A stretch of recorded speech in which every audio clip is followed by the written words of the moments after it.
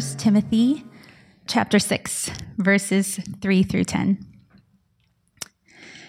If anyone teaches a different doctrine and does not agree with the sound words of our Lord Jesus Christ and the teaching that accords with godliness, he is puffed up with conceit and understands nothing. He has an unhealthy craving for controversy and for quarrels about words, which produce envy, dissension, slander, evil suspicions, and constant friction among people who are depraved in mind and deprived of the truth, imagining that godliness is a means of gain. But godliness with contentment is great gain, for we brought nothing into the world, and we cannot take anything out of the world. But if we have food and clothing, with these we will be content. But those who desire to be rich fall into temptation, into a snare, into many senseless and harmful desires that plunge people into ruin and destruction.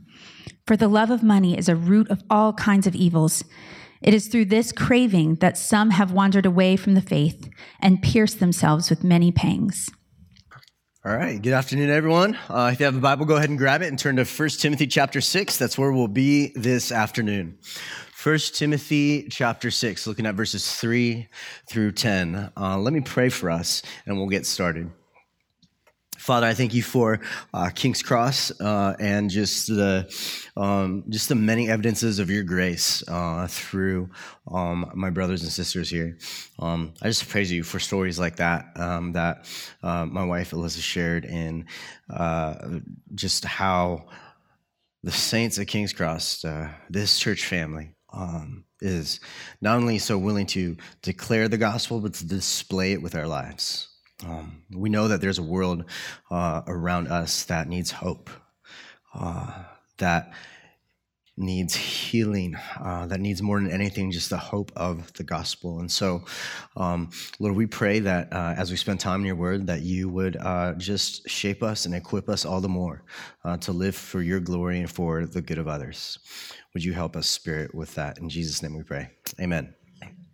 All right, so we're now in the last chapter of this great little book of 1 Timothy. Paul is back talking about false teachers yet again here in verses 3 through 10. This is at least the fifth time that he's talked about false teaching, and you kind of get the sense that this is important to him, right? And so we're going to go ahead and walk through this text. Here's the big idea. I'll give it to you right up front. It's that false doctrine often leads to restlessness in the love of comfort. Restlessness in the love of comfort, but true doctrine leads to contentment in the love of Christ. Here's your first point, is that preaching and teaching needs to be doctrinal. It needs to be doctrinal. For our preaching to be faithful, for Bible teaching to be faithful, it needs to be doctrinal. We see this in the first couple verses here, verses 3 and 4. It says, if anyone teaches a different doctrine and does not agree with the sound words of our Lord Jesus Christ and the teachings that accord with godliness, then he is puffed up with conceit and understands nothing. You see that Paul here, just even the language that he uses, he's got great, heavy, weighty concern for what we would call good doctrinal preaching. And look, this is important for us, not just at that time when Paul wrote this, but for all time. I mean, the Holy Spirit preserved this letter in Scripture so that we could have it today, so that we could be challenged by this same challenge today. I think it's common, all too common in today's church, especially on the heels of the seeker movement of the 90s and early 2000s. It's common to say things like, we don't need doctrinal preaching. What we need is teaching and preaching that's inspirational, that makes us feel good. That's what people want and need. But doctrinal preaching is important for the body of Christ. It's important because it's formative. It forms us as God's people. It's nourishing to us. It's for our health. The people of God need the Word of God. We need to be in it. We need to be reading it. We need to be feeding on it, hearing it, meditating on it, praying over it. It's not just about putting new information into our minds, but doctrinal preaching and teaching is about not just what goes into our minds, it's also about transforming our hearts from the inside out. The Holy Spirit uses biblical doctrine to pierce our hearts and to satisfy the longings of our souls and to draw us closer to Christ, our Savior. That's why we need it. We need good doctrine. We need doctrinal preaching. I think some of us, even some Christians, have an aversion to that word, doctrine. They think it sounds cold and dry and lifeless. Maybe you think of like these ivory tower theologians who just argue about who is more right. Or maybe you hear that word doctrine and you think that it's about being cerebral and being heady. There's a sort of like laziness and apathy with how we talk about this concept doctrine, but I want to argue it doesn't have to be that way. Like, we'll learn the lyrics to our favorite songs. We'll study the stock market, its ups and downs. We'll look into and read all about the latest political news, world news. We'll study the stats of our favorite sports teams and players. We'll look up all the backstories going on in the MCU, right? For the older folks, that's a Marvel Cinematic Universe, all right? It's trying to figure out how these characters fit with one another. When it comes to studying the truth and goodness and beauty of the Lord our God, we'll go like, yeah. There's just appalling apathy there. The Bible tells us that doctrine, it matters. And it matters because you can't worship God without doctrine, because doctrine is about knowing him. And if you're going to love him, you need to know him. You need to learn about him. For example, I would say, ask my wife to forgive me because I forgot to clear this example by her before the service. I think I may have used it before, so I think we're going to clear it. But if I told you that I loved my wife's beautiful, blonde, springy, curly hair and just how it just bounces around all cute when she does her perfect little cartwheels, you might think that sounds cute and endearing. Unless you actually knew my wife. Because her hair is actually long and brown and straight, and she cannot do a cartwheel to save her life. Right, which I do find cute and endearing, but if you know this about Alyssa, you know that she took lessons for cartwheels. Sorry, I don't think I've shared that part before, but she's like when she was a kid and it just never stuck, right? We used to think it's because she's got these long legs, but then our daughter, who has inherited her legs, and our daughter does like cartwheels down the stairs to breakfast. She does cartwheels everywhere she goes. She'll probably do cartwheels into this room after the service, right? Like she's auditioning for like kids' Cirque du Soleil or something, right? We don't know where she got that from, right? Maybe she got it from me, from my breakdancing days when I was a wee Filipino lad and growing up through the 80s and 90s, right? But what one author, he actually talks about how the idea of studying God for some people can sound cold and theoretical, as if God were a frog carcass to dissect in a lab, or a set of math proofs that we memorize. But he says studying God does not have to be that way. Theology doesn't have to be that way. Studying doctrine doesn't need to be that way. It can be like studying him the way you study a sunset that leaves you just speechless and mesmerized. Or the way you study someone that you passionately love. Doctrine does not have to be dry and lifeless. I mean, what's the alternative? What's the alternative to that? Is it ignorance? You want that? Apathy? Believing in falsehood? And look, if you press down far enough, we all believe a set of doctrines. The question is whether those doctrines are actually true or not. We're either building our lives on the reality of what God is really like, on how he's actually revealed himself, what he's really about, or we're basing it on our own imagination and misunderstandings. Doctrine matters because it's simply just what the Bible says about who God is, his nature, and his work in the world. And so what Paul's concerned about is doctrine, not just doctrinal heresy, but doctrinal purity. You see, sometimes the doctrinal error is like completely overt and obvious, like denying the Trinity, right? One of the basic classical Christian doctrines, that there's one God who eternally exists in three persons. or that Jesus and Satan are brothers, that are both created, brothers of one another, that Jesus was not eternally existent, right? Like what the Mormons teach. But sometimes the doctrinal error is not so much overt, but it's subtle, maybe a little below the surface, not as clear. It's subtle but deadly. Like saying that Jesus primarily wants you to be happy in this life instead of holy. Or that you can belong to Jesus and grow in the gospel outside of a meaningful relationship with other believers in a local church.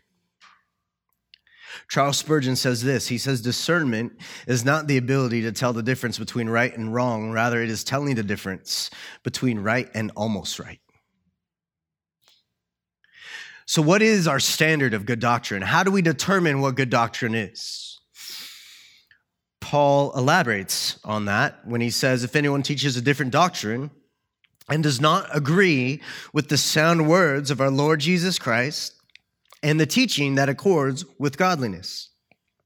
And so that phrase, the sound words of our Lord Jesus Christ and the teaching that accords with godliness, is a blanket phrase for the Bible. The things that Jesus taught, the things that Paul taught and the apostles taught, which are based on the things that Jesus taught. It's strictly according to the teachings of Jesus. That's how we determine what good doctrine is. In other words, it's not some new teaching that no one's never heard of before. And so the question, if you ask you the question, like, hey, is this teaching new? Is it novel? Is it not found in history? If the answer is yes, then it's wrong. Plain and simple. And notice what else Paul says. He says it leads to what? It leads to godliness. In other words, it doesn't just leave you filled up with heady information and then unchanged in the character of your life. No, it transforms your life so that the truth of the gospel gets lived out in a life of what he calls godliness and holiness and your commitment to Christ. You see, false teachers of the day, they were claiming that they've got these special revelations from God that the apostles never received. They said like, hey, look, we know that Jesus never said this. We know the apostles never said this. You know you can't find this in the Old Testament. But hey, look, God revealed this to me, and I just want you guys to know this because I'm God's sort of spokesman, right? And they would be teaching things outside the canon of Scripture. And so they sort of postured themselves as these mouthpieces of the Holy Spirit to tell the church what they had never heard of before. But Paul says, look, that's not good doctrine. That's a different doctrine. Paul says, I want you to contrast that different doctrine with my teaching. He says, my teaching is that same old story. That same old-time, old-fashioned gospel. The promises of God that have been foretold in the Old Testament, that are revealed in the perfect life, death, and resurrection of Jesus Christ. Paul says, what I have to tell you is really just what Jesus had to tell you. What I have to tell you is just what the other apostles had to tell you, which again is what Jesus had to tell you. We're not making it up as we go along. We got it from Jesus. We got it from his word. Look, that's why we value the preaching of the Bible, which is God's revelation of who he is and what he's done and who his will and his ways and his way of salvation. That's where we get what we teach. And so Paul says, hey, if anyone teaches a different doctrine from that, don't listen to them. So maybe a question to ask is, as just by way of application, that you can ask as maybe if you're not a teacher, a practical question to ask is what kind of teaching is it then that you are looking for? What kind of teaching is it that you desire? Is it the kind that just tickles the ear? Or is it the kind that's actually rooted in the word and the reality of who God really is? Number two, Paul says, false teachers are proud and ignorant. Proud and ignorant. You see, Paul doesn't stop right there. He says that if anyone teaches these different doctrines, verse 4, he is puffed up with conceit and understands nothing. He has an unhealthy craving for controversy and for quarrels about words. Now, here, Paul describes the person who teaches different doctrine than the ones that are laid out in the Bible. And he describes them as conceited, as those who understand nothing. as those who have a morbid interest in controversial questions and quarrels about words. I remember years ago, I had this seminary professor that talked to us about this brilliant guy that he knew who taught at another school, who was just known for his rhetoric. He would wax eloquently and winsomely about all kinds of things, but those all kinds of things were untrue things. My professor, he said, all you need is a little intelligence and a little pride, and you've got the perfect recipe for heresy. And that's what Paul's saying here. You see, we sort of talked about this last week, but I think it bears repeating. The irony is that false teachers, they'll claim that people who talk about doctrine that is right and doctrine that is wrong, like false teachers will claim that those people are arrogant. But how is it arrogant to submit your heart and mind to what God has clearly revealed about himself and that the Spirit has preserved throughout generations in the Word of God? I would actually say it's far more arrogant to be the person that says, what I think about God, about who he is and how you should live is what's true. You see, Paul goes on to say that these teachers, they're just obsessed with controversy. They're obsessed with quarrels about words. This is what Jesus said to the Pharisees when he said that one of their problems is how they would strain out a gnat but swallow a camel. If you remember that from that example he gave from the Gospels, what Jesus was getting at is he's saying, like, look, you guys are like straining out like a gnat in your drink. You know when there's like a little gnat in your drink, right? And then you kind of see it as it's going down, and you're like, right? And you try and like take it out, and you're like wondering, like, man, I'm glad I saw this. Like, how often does this happen that I'm not looking at it, right? Am I the only one that has that thought? So, but like Jesus is saying, like, look, you strain a gnat out of your drink, which would probably just do you no harm, but you're willing to swallow a camel, which would probably do you a lot of harm. He says that's all kinds of silly. When false teachers do that, they're marginalizing the gospel of grace. You see, true Christianity is centered on the main thing. You're not straining out a gnat. You're not swallowing a camel. True Christianity is gospel-centered. That means you keep the first things first and you don't obsess with an overbearing weight on what's secondary or tertiary. That means you're gospel-centered. You're not politics-centered. You're not purpose-centered. You're not personality-centered. No, it's centered on Jesus Christ as a fulfillment of all God's promises through his perfect life, his atoning death, and his triumphant resurrection and ascension to heaven, and the promise that he'll return again. You see, it lifts up Jesus as the perfect second Adam. That's what gospel-centeredness does. You lift up Jesus as the perfect second Adam. You lift him up as the ultimate son of Abraham, through whom the whole world is blessed.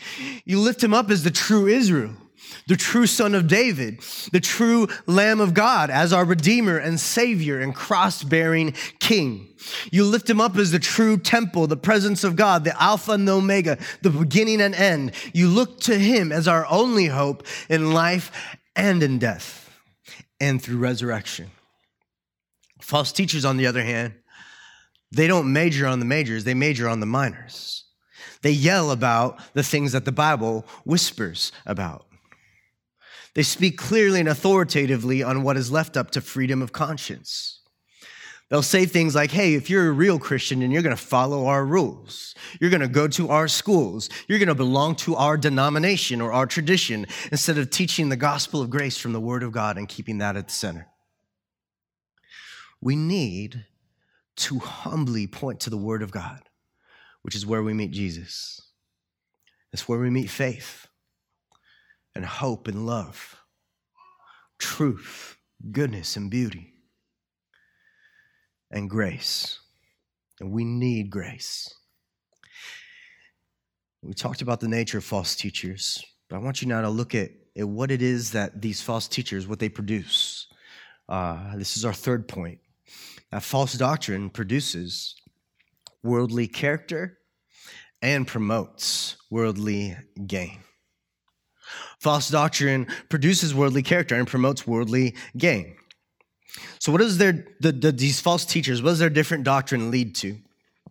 At the end of verse 4 and then on in through verse 5, Paul says, which produce, in other words, their teaching, their different doctrine produces envy, dissension, slander, evil suspicions, and constant friction among people who are depraved in mind and deprived of the truth, imagining that godliness is a means of gain.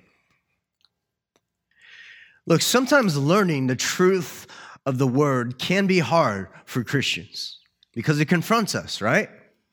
It challenges us. And so we wrestle with it. We struggle with it. And if you care about truth, you're also going to care about how truth should lead to a transformed life, a changed life, a life of loving one another and serving one another and bearing with one another, committing to one another instead of trying to one-up one another or compete with one another. Competing about who is more smart or more holy or more righteous. Listen, in our tradition, in the Reformed tradition, we care about the truth a lot, right? One of our values is the authority of God's scripture alone, sola scriptura, as they used to say in the Latin during the Reformation. But if we're not careful, that can lead to a sort of spiritual pride that looks at ourselves as being smarter than others or better than others. I think one way to sort of guard ourselves against that is by making sure that the truth of God, as we're receiving it, is making us and keeping us humble. That's actually leading us to become more Christ-like, leading us to be more godly, leading us to be more committed to placing our lives under God's authority and humility, leading us to live for the glory of God and the growth of one another and the good of our neighbors. Ray Ortlund, I love this guy. He's a retired pastor out of Nashville area. His church belongs to the same church planting network that we belong to. And Ray Ortlund, he talks about, Ray Ortlund Jr., he talks about how when you really get the gospel, and when you really understand the gospel, then you're not just concerned about being right about the gospel, but being gracious with the gospel. He calls this gospel culture. And he uses this equation that I think is super helpful and winsome. He says that gospel doctrine without gospel culture, that just leads to hypocrisy. Gospel culture without gospel doctrine leads to fragility. In other words, you've got nothing strong to stand on. But when you've got gospel doctrine and gospel culture, therein lies real power. Therein lies the real power of grace. I love the way that Jonathan Edwards breaks this down in distinguishing gospel culture from non-gospel culture. It's kind of a long quote, so bear with me, but I want you to hear his words. He says, spiritual pride is the main door by which the devil comes into the hearts of those who are zealous for the advancement of Christianity. It is the chief inlet of smoke from the bottomless pit to darken the mind and mislead the judgment. It is the main source of all mischief the devil introduces to clog and hinder a work of God. Spiritual pride tends to speak of other person's sins with bitterness or with laughter and levity and an air of contempt. But pure Christian humility rather tends either to be silent about these problems or to speak of them with grief and pity. Spiritual pride is very apt to suspect others, but a humble Christian is most guarded about himself. He is as suspicious of nothing in the world as he is of his own heart. The proud person is apt to find fault with other believers, that they are low in grace, and to be much in observing how cold and dead they are, and to be quick to note their deficiencies. But the humble Christian has so much to do at home and sees so much evil in his own heart, and is so concerned about it that he is not apt to be very busy with the other hearts. He is apt, rather, to esteem others better than himself. You see, gospel doctrine should produce gospel culture and gospel hearts that seek to make much of God and do good to others. If we read on, you see that different doctrine taught by these false teachers, it not only promotes worldly character, as we talked about, but also worldly gain. Worldly gain. I want you to skip down to verse 9 with me. It says, "But those who desire to be rich fall into temptation, into a snare, into many senseless and harmful desires that plunge people into ruin and destruction. For the love of money is a root of all kinds of evils. It is through this craving that some have wandered away from the faith and pierced themselves with many pangs." So Paul just straight up comes out and he says, look, these false teachers, they treat godliness as a means of almost like material gain. In other words, they think that they're here to get rich off the gospel. They're less concerned about your holiness than they are with your immediate happiness, because they want you to be happy in this life so that they can gain from being popular among you, so they can sell books, so that they can grow a crowd, so they can make money. I want you to notice that Paul doesn't say that money is the root of all evil, but the love of money. That's when your desires, when they're centered on the things of this world, on the comforts of this world. And when that happens, you're in trouble, because those things of this world, those are things that are going to fade. Those are the things that the Bible says moths and rust destroy. But God, he never fades. So he wants you to depend on him, to be satisfied in him, to find your hope in him. Paul wrote this over 2,000 years ago, about 2,000 years ago, but it could have been written really just yesterday. If you look at the New York Times Christian bestseller list, you'll find a list of books that are doing exactly what he's talking about here. Or if you turn on cable TV to the televangelists, like any day of the week, you'll find that 9 out of 10 of those programs claiming to be Christian are doing what Paul is talking about right here, turning Christianity into a means of personal gain. Look, the most common false teaching in the English-speaking world today is the teaching that God wants you to be physically healthy and material wealthy. And that if you're not, it's because you don't have enough faith. Or if you're not, it's because you haven't committed yourself to their secret teachings of that one particular person on the TV, or you haven't given money to their ministry in an act of faith. I mean, you've literally got preachers out there who've made the news in this last year raising money for their private jets. That's happened twice. Those are just the ones we know of. We call this the prosperity gospel, and it's no gospel at all. It's a false gospel. Paul wants to make it clear that that is not what Christianity is about. And look, I think we need to really reckon with this impulse that we have towards worldly comfort and worldly gain, because in the West, we are obsessed with it. We're obsessed with convenience. We're obsessed with comfort. We're obsessed with materialism. The prosperity gospel, it teaches that Jesus is not so much a savior who reconciles us with God, but he's a means to health, wealth, and prosperity. And we need to reckon with this because it's dangerous in the way that it can be subtle. Because prosperity preachers, they'll mention Jesus frequently. They'll quote scripture frequently out of context. They'll talk about how you can have your best life now if you just believe it. If you just work for it, if you just ask for it. This kind of gospel thrives in a culture like ours that idolizes comfort, but it denies Jesus as a suffering servant that he is. And because of that, this false gospel leads to restlessness. It never satisfies, because you're constantly looking for more and more things to satisfy your soul with what only an eternal relationship with God could. The Bible's clear that our best life is not found in anything that this world can offer, and that faith is not a means to possessions. And this leads us to our fourth and last point, which says that true godliness with contentment is real gain. You want real gain? You want satisfying gain? You want lasting gain? Then you go for true godliness, which includes contentment. Verse 6, 7, and 8 says, "But godliness with contentment is great gain. For we brought nothing into the world, and we cannot take anything out of the world. But if we have food and clothing, with these we will be content."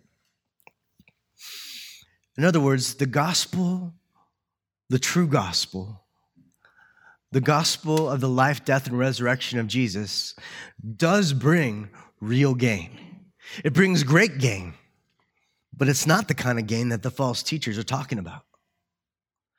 The false teachers will teach about health and wealth and comfort like it's some radical truth, but it's really just a regurgitation of what our materialistic consumer culture values already at the bottom line, which is not radical at all. It's conformed to the whims and trends and desires of the world that we live in and find ourselves in. What's truly radical is what the Apostle Paul is contending for. What's truly radical and countercultural is what Paul is saying. What's truly radical is what Jesus taught. They taught that the gospel brings great gain, but it's not the kind of gain that the world talks about. It's the kind that comes with true contentment. It's the kind that talks about believers who've encountered the hope of grace in Jesus, who've taken up their crosses to follow him daily, to die to their sin, to die to themselves, and to live for Christ and for one another and for the good of the world. When you stand on that gospel, the real gospel, you're standing on solid ground. Your standing is secure because you're no longer controlled by the things that this world has to offer. And it's then and only then that you can actually truly enjoy the things of the world as mere gifts. Truly enjoy them as gifts because you're no longer looking to them as functional saviors that are constantly letting you down, causing anxiety and restlessness. This world and the things of the world will fade. We can't take anything out of it, Paul says. But God, on the other hand, he never fades. As a matter of fact, in Isaiah 40, verse 8, it says that the grass withers, the flower fades, but the word of our God will stand, what does it say? Forever. The word of God will stand forever. The gospel will satisfy forever. What is the true teaching that we need to hear? The true teaching that we need to hear is the message that centers on Jesus himself, that we are not sufficient to accomplish for ourselves what God intends and promises to accomplish for us in Jesus. It won't be anything from this world that saves us. It'll be from the hand of God through our Lord Jesus Christ.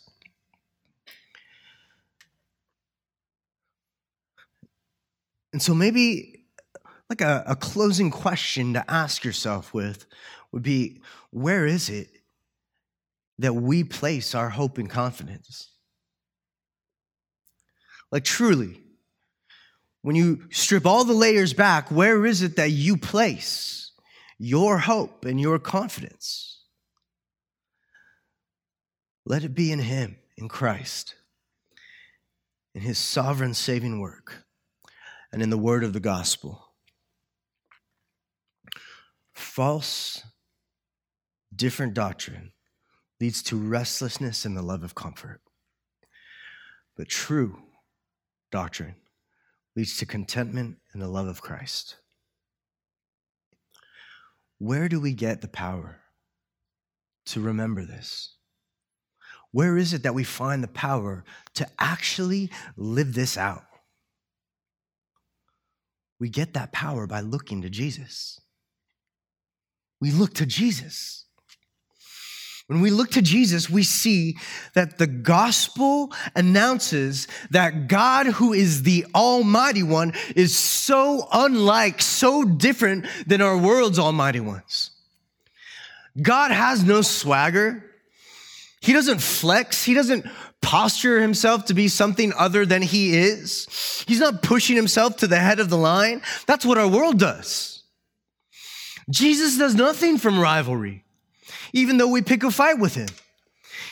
He does nothing from conceit. He's not conceited, even though we puff ourselves up against him.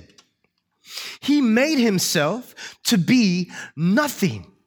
He made himself to the point of nothing. He took the form of a servant, Philippians tells us, to the point that he humbled himself in obedience all the way to his death on the cross. And he did that for us. He's not using others to hoard his own worldly kingdom for himself. He gave up his life so that sinners like you and sinners like me can join his forever family and be citizens in his unending kingdom. He exchanged his heavenly crown for a crown of thorns so that you can know true contentment and have real, genuine, great, and forever lasting gain. Thank you for listening to the King's Cross Church podcast. We'd like to encourage listeners to be part of a local church gathering. If you're ever in the Orange County, California area, we'd love it if you come by and visit on a Sunday morning. For meeting times and locations or any other information about us, please visit kx.church. There's no .com in that, just kx.church. Thanks again for listening.